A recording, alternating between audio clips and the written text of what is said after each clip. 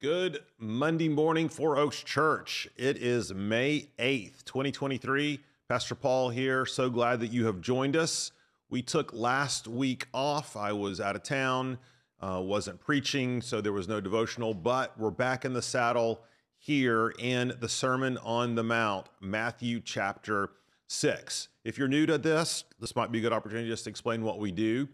We point towards the upcoming Sunday where we're going to be preaching the passage for that week. And what we do is use Monday through Friday here, 10, 15 minutes each day, 8 a.m., in order to unpack the passage, dissect it, look at it, apply it.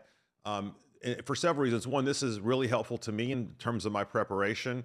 Two, it hopefully gives you some tools by which you can learn to read and apply and study the Bible on your own. And so that we get to Sunday and it's sort of the culmination of our week of study. So that way you're not just simply receiving theological information. In fact, you are becoming a student, someone who is studying, gathering up the truth for themselves. And so we are in Matthew chapter 6, of course, the most famous sermon ever preached, the Sermon on the Mount.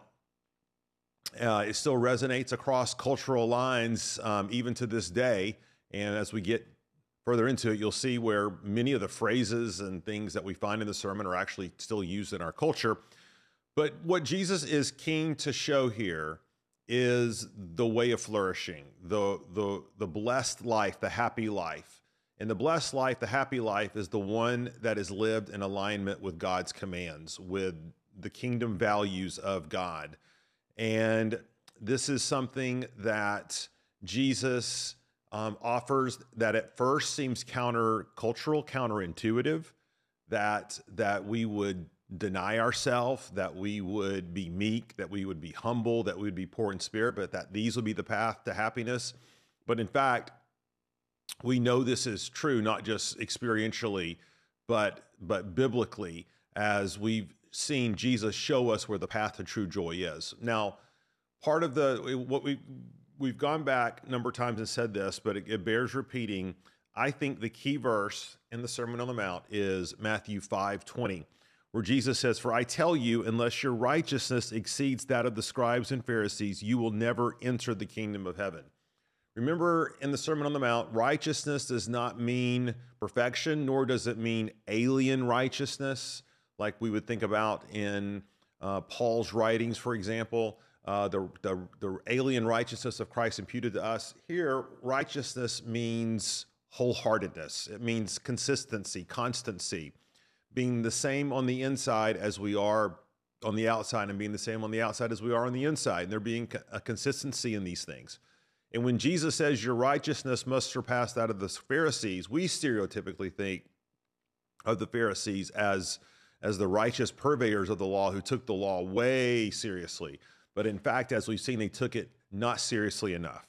They did the right things for the wrong reasons. They externally went through the motions, but their hearts were far from God. They were doing it to be seen. They were doing it in order to appear righteous before men, to get accolades, affluence, notoriety, recognition. They weren't interested in pleasing God. And so this is not an exaggeration, Matthew 5:20. It is a spiritual reality about the righteousness that God calls his people to who belong to him, who are walking with him, who are citizens of this kingdom. And so Jesus has been in chapter 5 sort of expositing certain parts of the Old Testament law. You know, you've heard that it was said, do not murder, but I say to you, anyone who's angry has committed murder. You've heard that it was said, do not commit adultery. I tell you that anyone who lusts after a woman in his heart has committed adultery.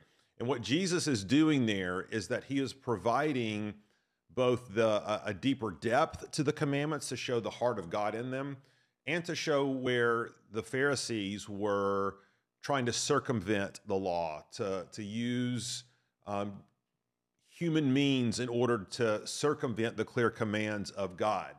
Now, as we get into chapter 6, let me read chapter 6:1, because this is going to be the headliner verse, just like 5:20 is a headliner verse over the whole thing. This Verse 1 of chapter 6 is a headliner over this next big section of the Sermon on the Mount. So let's read it together.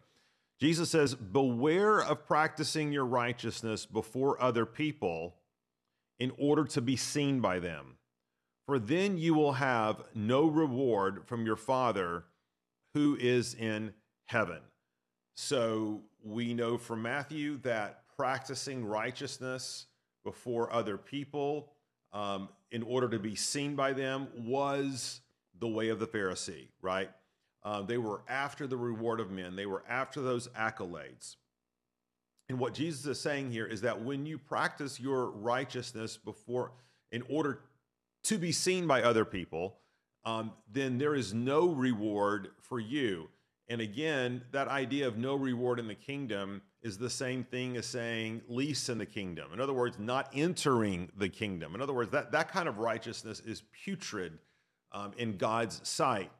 And so that verse headlines a number of areas of spiritual discipline, of Christian practice that Jesus wants to talk about. So let's look at verses. I'm just going to give you a little overview here so it makes some sense as we begin walking through this week. So verses 2 through 4 relate to the issue of giving to the needy. Okay, so generosity, our practice of being hospitable, financial, our resources, all those things. Jesus wants to talk about that particular spiritual discipline. Okay, drop down to verse 5. "And when you pray, you must not be like the hypocrites." Okay, so Jesus there wants to talk about what it means to pray. How are we to pray as citizens of the kingdom? What should motivate us? What should drive us? So think about these spiritual disciplines that Jesus is wanting to talk to us about. He wants to talk about praying. He wants to talk about giving. And then finally, look down in verse 16. It says, "And when you fast, do not look gloomy like the hypocrites." Okay? And so here Jesus wants to talk about fasting. And what's interesting about all of these things is that Jesus assumes as citizens of the kingdom that we're doing all of these things, that we're fasting, that we're praying, that we're giving. Now, one of the phrases that's attached to each of these spiritual disciplines is this little phrase. Look, for example, in verse 17 or verse 18 or verse 17, sorry. "But when you fast and anoint your head and wash your face," verse 18, "that your fasting may not be seen by others, but by your Father who is in secret, and your Father who sees in secret will reward you." Okay. Go back up and look in verse 8 of chapter 6. "Do not be like them, for your," wrong verse, sorry. Verse 6, "But when you pray, go into your room and shut the door and pray to your Father who is in secret. And your Father who sees in secret will reward you." And finally, verse 3, "And when you give to the needy, do not let your left hand know what your right hand is doing, so that your giving may be in secret. And your Father who sees in secret will reward you." So you see a theme here, right? God is most interested in the heart. God is interested in the secret places of our lives and of our souls.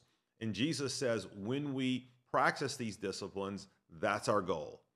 That's our aim.